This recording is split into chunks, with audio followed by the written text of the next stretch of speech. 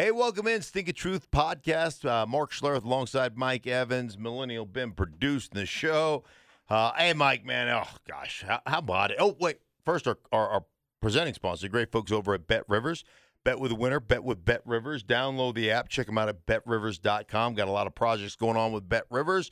Special announcement. I've got a little deal coming up. Oh, really? Yeah, I don't know that I want to announce it quite yet. Okay. But with Bet Rivers, something special I've been working on. So, stay tuned for that as Okay. well. I'm Mike, how are you, intrigued. buddy? I'm intrigued. I'm excited. Round one of the NFL draft as we're talking here right now in the books, and I think did the NFL send a couple of clear messages during the first round yesterday? Yes. There were a bunch, I think, of clear messages that the NFL sent, for the most part, to everybody. And so let's start with the quarterbacks, right? Because we all thought that there was probably going to be three, maybe four guys that get overdrafted just because of the position that they play.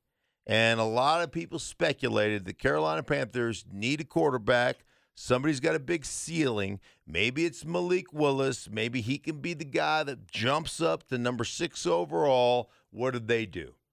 Stood pat, took an offensive lineman, and said, we ain't falling for the banana in the tailpipe. We ain't taking the cheese, man. And I think that was a big factor. Only one quarterback. In a quarterback-driven league, only one quarterback, Kenny Pickett, he of the tiny little spork hands, Kenny Pickett gets drafted 20th overall of the Pittsburgh Steelers. How about that move for Pittsburgh? You got a chance. You've always been very impressed with the Pittsburgh way of doing things, and Mike Tomlin. Yeah. Does that pick surprise you at all? Does that fit with how the Steelers do things? No, the Kenny Pickett pick for the Steelers doesn't surprise me at all. And you think about it, for those who don't know, the Pittsburgh Steelers facility is located on the Pitt campus. And they share that facility with the Pittsburgh Panthers. So the football facility is basically split down the middle. The Steelers have one half of the facility. The Pittsburgh Panthers have the other half of the facility. And so they are there together all football season long. Pittsburgh, the Panthers practice on the far fields, and Pittsburgh and the Steelers practice on the close fields.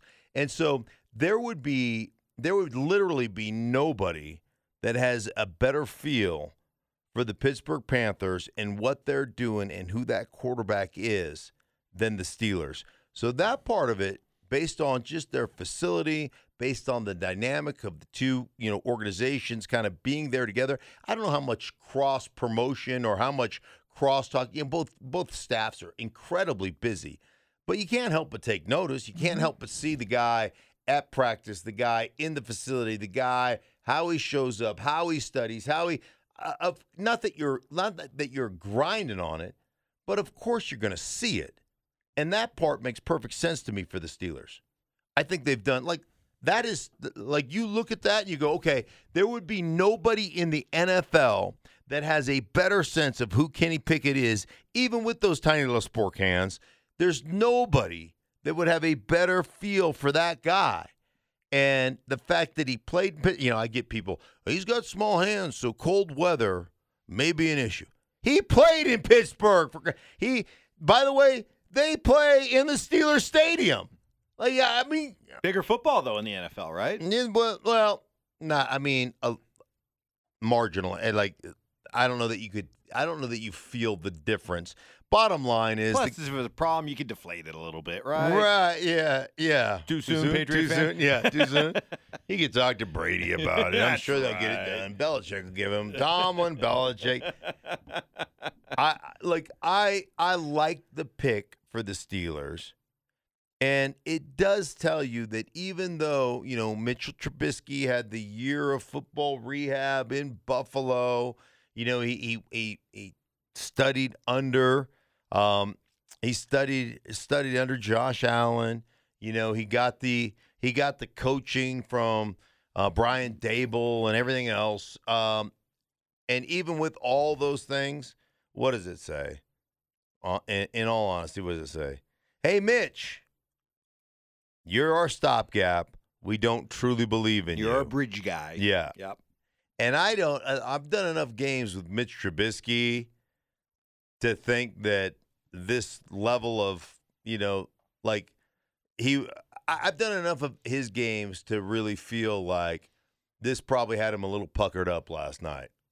That was, put a piece of coal in his butt cheeks, and it's going to be a diamond pretty quick. I would think that this puts some pressure on him. We'll see if that football year of rehab actually works for Mitch Trubisky. But this is a signal that we think of you more as a stopgap than a true answer. All right, so at least for now, quarterbacks have had to maybe take a step back. First time in 20 years that we've only had one quarterback taken in the first round. The receivers. What is going on? Whether it's a huge number of receivers being drafted in the first round, but the trades. We saw A.J. Brown and Hollywood Brown both traded. A.J. Brown immediately signs a new contract with Philadelphia.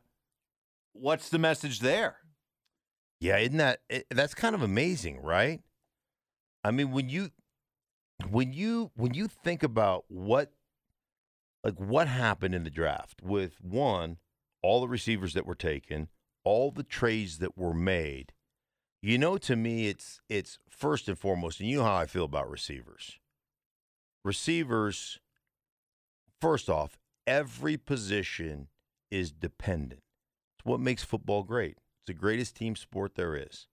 You can't get two superstars and say, hey, let's go win an NBA championship. Like, you don't get two superstars and go, hey, let's go win an NFL championship and not be able to block for your quarterback or not be able to play defense or not. Like, it doesn't work that way. So it's the ultimate, it takes all 53. It takes all 22 starters type of thing. And so I love that aspect of it.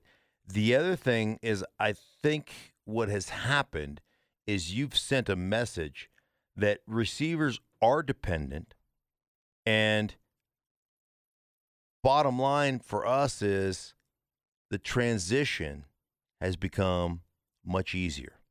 The way the league is structured, the league, where it used to be the NFL influenced college and college influenced high school and high school influenced the Pop Warner, it's been a trickle-up theory as opposed to Reaganomics trickle-down theory. It's high school's affected the college game. The college game is now affecting the pro game.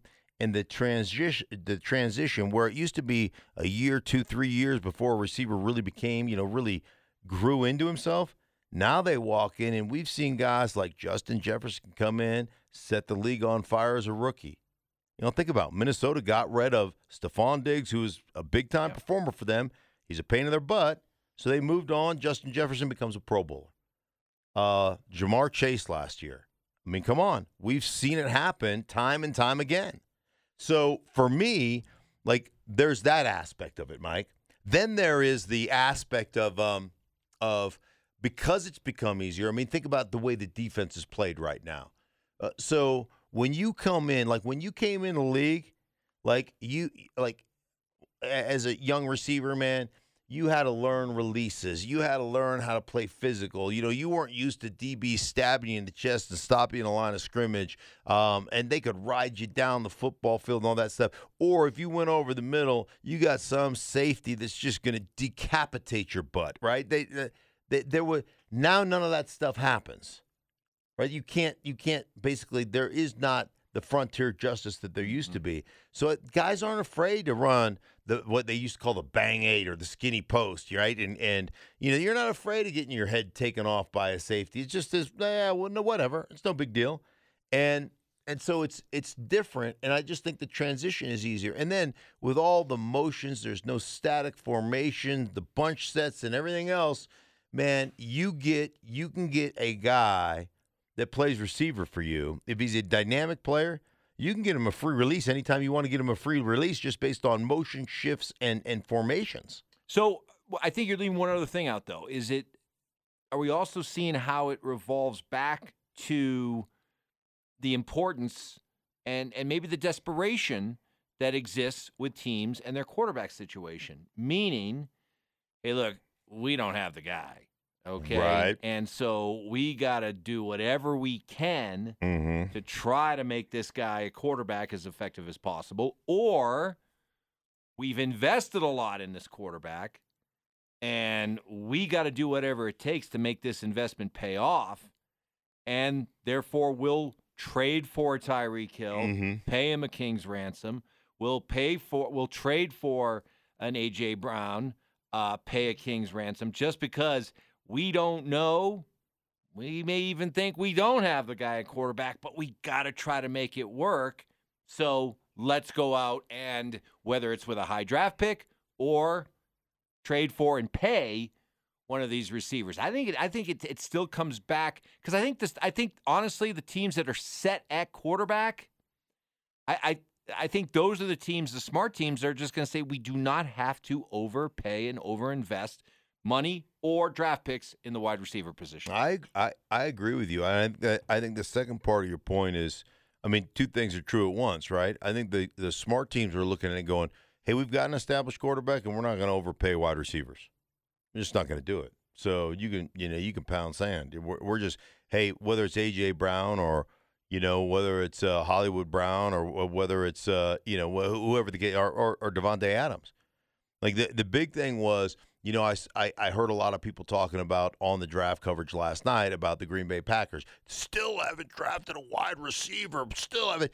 You got Aaron freaking Rodgers. Nobody thought Devontae Adams was Devontae Adams when they drafted Devontae Adams, right? They thought he was some guy from Fresno State. And guess what? He developed into arguably the best wide receiver in football. So for the Green Bay Packers, they're like, why? Wait a minute. Why would we invest in somebody outside the core when Aaron Rodgers is going to take a second-round pick like Devontae Adams was and make him Devontae Adams? So they're going on this tried-and-true formula. And then I think you're right. There are teams out there that look at like, man, our quarterback isn't there yet. He's not going to take, a really good wide receiver and turn him into an exceptional game changer. So let's go get the game changer and let's affect the quarterback that way. So two different trains of thought, two for different schools. I will say this. You tell me anytime through free agency or through a trade when drafting a wide receiver, because this is a common theme that I get all the time. We're one receiver away from winning a championship. When was the last time a guy that played wide receiver was traded for or signed a huge free agent deal and led that team to a world championship? I'll wait. Because to the best of my knowledge off the top of my head, and I don't have a computer in front of me to Google it, it's never happened.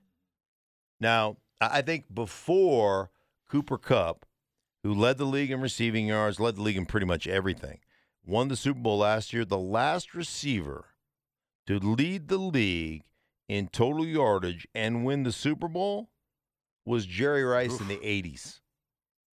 So that's a pretty long span. It's pretty much the outlier. It's not the norm. Well, it's going to be fascinating to watch, because this is literally something that really feels like it's happened overnight. The dramatic shift in the way that receivers are being paid and also drafted high, drafted in the first round. Right. This is stuff that we just haven't seen, and it almost feels like it literally feels like it's happened overnight, And so now this is one of those things that, okay, this is the road we're going down. Boy, I'm going to be fascinated to see how over the next 3, 5, 10 years how this plays well. It's like a case study, Right. It's like we're going into the lab right now, and we've started the experiment. I can't wait to see how it turns out. Here's the other thing that I'm really looking forward to. Because all those quarterbacks didn't get overdrafted and didn't get moved up into the first round, people looked at the value of the first round and said, hey, man, there's a lot of good edge guys and defensive linemen in this draft. There's good cornerbacks in this draft. There's a lot of good wide receivers in this draft. Let's not bypass a guy who's a really good, highly rated football player to go overdraft a quarterback. So now what's going to happen? There's probably going to be a run on these quarterbacks in the second round. Like the Carolina Panthers read the room correctly, right? And they basically said, hey, man, we're not overdrafting a Malik Willis. He'll be around for us, or a Corral, or a Ritter, or a whatever. Howell, yep. Yeah, how? And so I think there is this. I think there'll be a run here on second-round quarterbacks, and let's see if these guys are given the opportunity to truly develop. Because a lot of what goes on in the first round is we invest the money, and then we invest the time in these guys, and we hope upon hope that they develop into real legit quarterbacks. And let's face it, there's a reason Sam Darnold is no longer with the Jets. There's a reason that Baker Mayfield is a man without a team essentially right now, still in Cleveland. There's a reason that Josh Rosen should never play in this league. There's a reason that the majority of these guys fail. And it'll just be interesting to see what kind of leash, what kind of opportunity, what kind of development happens when all these guys get shoved to where they should be, second and third rounders, and if there's a little bit of a shift in the mentality of how we're going to develop one of these guys, or if they're just bad right off the start, you go, he's not going to get another chance. Are these guys, and you could see 3-4 guys get taken in the second round, are they going to be drafted by those teams that take them with the idea that we believe you're the heir apparent at quarterback? Right. And if that happens and they're successful, I think that will lead to a dramatic shift in the way that we see quarterbacks drafted. Are the Jets finally figuring things out? Can we no longer look at the Jets as laughingstocks? Yeah, I mean, let's think about what they did. And now you still got to block people. You know, you still got to defend the line of scrimmage. You still got to move people. You got to do all that stuff. But you're talking about getting a corner in Sauce Gardner, who many thought best corner in this draft. You get him. You get who many thought was the best receiver in this draft. And then you get, an edge player? You get 3 first-round picks, and depending on who you're talking to, there are a lot of evaluators that look at those 3 first-round picks and say, you got a guy that's as good as it gets at his position. All right, so you got Sauce Gardner, as many people feel maybe the best corner in the draft. Then you get Garrett Wilson, the receiver from Ohio State, arguably best receiver in the draft. Right. And then you get Jermaine Johnson, the defensive end from Florida State, who was dropping, and people were wondering what's going on. But then the Jets move up and grab this guy, and you got plenty of people who say you might have gotten the best defensive lineman in this draft. Right. Yeah. It was really interesting. Now, I watched I watched a bunch of they have the cameras in the Jets room, and everybody's high-fiving each other, and they're really celebrating, right? And rightfully so. I mean, you got guys that were considered the best at their position, and it's pretty exciting, right? Now can you put it together on the football field? Can your quarterback develop to the point where he's like we just talked about. Hey, man, you just got him what many people think in Wilson is the best receiver in this college draft. Can that guy take his game up? Can the quarterback take his game up to the next level? What that remains to be seen. I always kind of laugh when everybody in the draft room is high-fiving because ultimately, I guess you celebrate the picks you made, but ultimately it has to transition on the football field. I will say this about Robert Saleh, and I give Jets fans a lot of grief because, one, it's fun, right? And they're easy. They kind of ask for it. Right. And they're all celebrating like they've won something, right? You haven't won diddly squat. But I will give you this. I like the direction they've gone in. And I go back to Robert Saleh. Robert Saleh has been one of my favorite coaches to meet with over the years. And watching his guys on defense practice, watching the way they play, watching the way he develops players. He's a big keep it simple, stupid guy. Give my players their parameters. Tell them what they're supposed to do. Let them really glom onto it and know and not confuse them. And then how can we expand? So how can we take the base principle and get you to the point where you're saying, okay, where can I cheat the base principle based on formation, based on what I see, based on what I'm getting? And now all of a sudden, can I get an extra 2 yards of width on this? Or can I get an extra 2 or 3 yards of depth on this so that I can take away something? The best example of that is Fred Warner. Fred Warner is a third rounder who's become arguably the best middle linebacker in football. And his capacity, his knowledge, the speed with which he plays is a testament to the way he has been developed. And I put a lot of that. Obviously, Fred Warner has to be a pretty special player and a pretty special, just a knowledge guy. But I put a lot of that on Robert Saleh. And I am giving the Jets way too much praise right now. I am just I'm fawning over the Jets like I was a Jets fan, like I'm Mike Greenberg. Is it making you sick a little bit? Greeny, by the way, you could tell he was. Greeny he was trying like a so hard. He was trying so hard not to just act like a fan. He was during the broadcast. he was like a proud father, right? He was. He was like, I got to tell you a story. When I was playing, Tommy Nalen was like a little brother to me, right? Tommy Nalen was a Pro Bowl center a bunch of years over and out of Boston College. And, I was kind of took him under my wing. He was my little shaver. And he wanted me to come up to his room after dinner. We had a couple of hours before we went to meetings.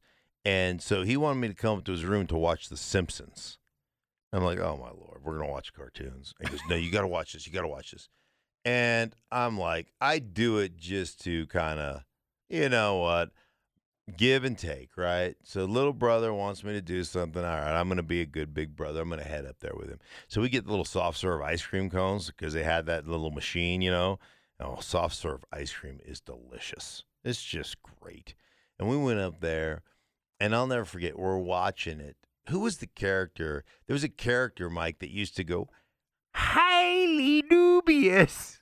And I don't know why, but that makes me laugh. It was one of the Simpsons characters. He was like Bart's sister's nemesis, the Nemesis. It's Martin Prince Jr. Oh, Martin Prince, yeah. Highly dubious. So anyhow, we're watching. I'm eating my ice cream cone, and something happens, and I laugh. I laugh out loud like it. And Tommy Nalen is beaming with pride. He's like, look at my big brother laughed at something I like, right? And so then it became a nightly ritual to go up and watch The Simpsons with Tommy.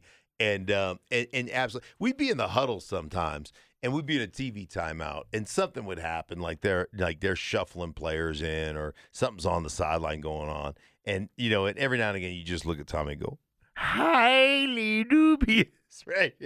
I don't know why. It just makes me laugh, Mike. It just makes me laugh. I always get a kick out of my stupidity? Well, no, just the idea that, we as football fans, we watch these games, and, we think that it's this, that you guys are just, it's all on edge and high anxiety and high competitiveness and everything like that, and don't realize some of the conversations that go on in huddles. Right. During timeouts, injuries, whatever, and how stupid some of you guys act, and how you guys can just blot out whatever else is going on. You're in a stadium of 75,000 people, fourth quarter, right, and you're making jokes going, highly dubious. Right.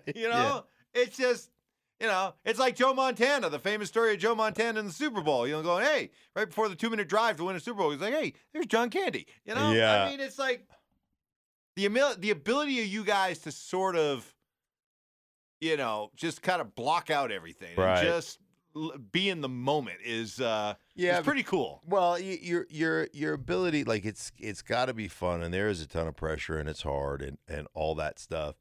But there's got to be some levity, and you got to have a little bit of fun doing it, and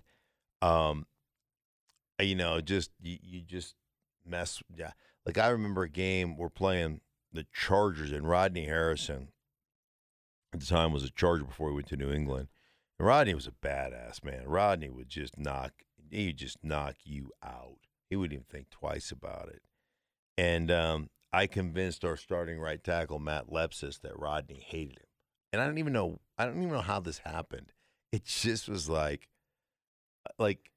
Matt, oh, dude, you got to be careful going into this game. And he's like, why? Oh, Rodney Harrison. I don't know what it is. Rodney Harrison hates your. Like I played with Kurt Gavea, who's the middle linebacker, and I was talking to Kurt, and he just said Rodney just wants to take you out. And Matt was a really good player, but Matt was sometimes scared of his own shadow, and so I had him so wired up for the game that be careful around the piles and stuff because Rodney's might take you out. You know, he's the dirtiest player, and I don't believe any of this stuff, and it's all just completely made up. And Matt's a basket case all week, and I mean it goes into the game where like I was like, oh dude, Matt, did you hear what Rodney just said? Like we're in the huddle, like dude, I was just like I just got in that pile and I came out, and Rodney said, "Tell 78 to watch his legs," you know, and I mean, he is like a complete and we're all in on it, you know. It just like the stupid stuff to entertain ourselves. Did you ever let him in on it? Oh yeah, eventually. Till I was just messing with you, man. I never talked to Rodney. How do you live with myself? Live with yourself, but I mean, what? I guess this was maybe the one benefit of being hurt as much as you were. You had so much time to rehab that you had a chance to just sit around and think of these things. Your ability to come up with pranks or whatever, first of all, shows you're an overgrown child. I mean, right. you're the world's largest adolescent I've ever met. Uh-huh. But secondly, you got to have the time to drum up these very dark pranks. It's kind of dark. You got poor Matt Lepsis like running around all week thinking that Rodney Harrison hated him. Well, I mean, I think into an NFL game. Right. I think the genesis of it was that Matt during film, maybe the time before we played, like maybe this was the second matchup, and the first matchup said something about that guy scares me to death because he just flies around and knocks people out. Instantly. Then boom, like, oh, I got a great idea. That's right. That's it. Okay, right. Chalk that one up, memorize that next time we see him. But I also have mad respect for you in that while you're rehabbing your countless injuries and surgeries and, you know, you're scared of your own shadow as an offensive lineman wondering what could go wrong, you still had the presence of mind to still dream up these kind of scenarios. Which I give you a lot of credit for. Well, you were constantly on the lookout for these opportunities. Right. You got. Hey, man, you got to take advantage of all your opportunities, right? Whenever they present themselves, you got to be able to take advantage of them. That's a key to an NFL career. And there has to be some levity. And, hey, listen, seriously, for all the players that got drafted and all the players who are going to be drafted, congratulations. First off, my advice, not that any of them are listening to this, but number one, build your career. Number two, the brand will follow. Career first, brand second. You do that, pay attention, study, prepare, and good things will happen to you. Hey, for everybody involved in the Stinking Truth podcast, we hope good things happen to you. Want to thank our presenting sponsors, great folks over at Bet Rivers, Bet with a Winner, Bet with Bet Rivers. Also, Stinking Good Green Chili. Check us out, stinkinggood.com. Green chili queso dip. You're absolutely going to love it. The Rockies are going through it right now. The Colorado Rockies, man, our queso dip sales are going through the roof. It's down there at the stadium. So a lot of good things going on, man. Thank you so much for listening. We'll be back with you next week.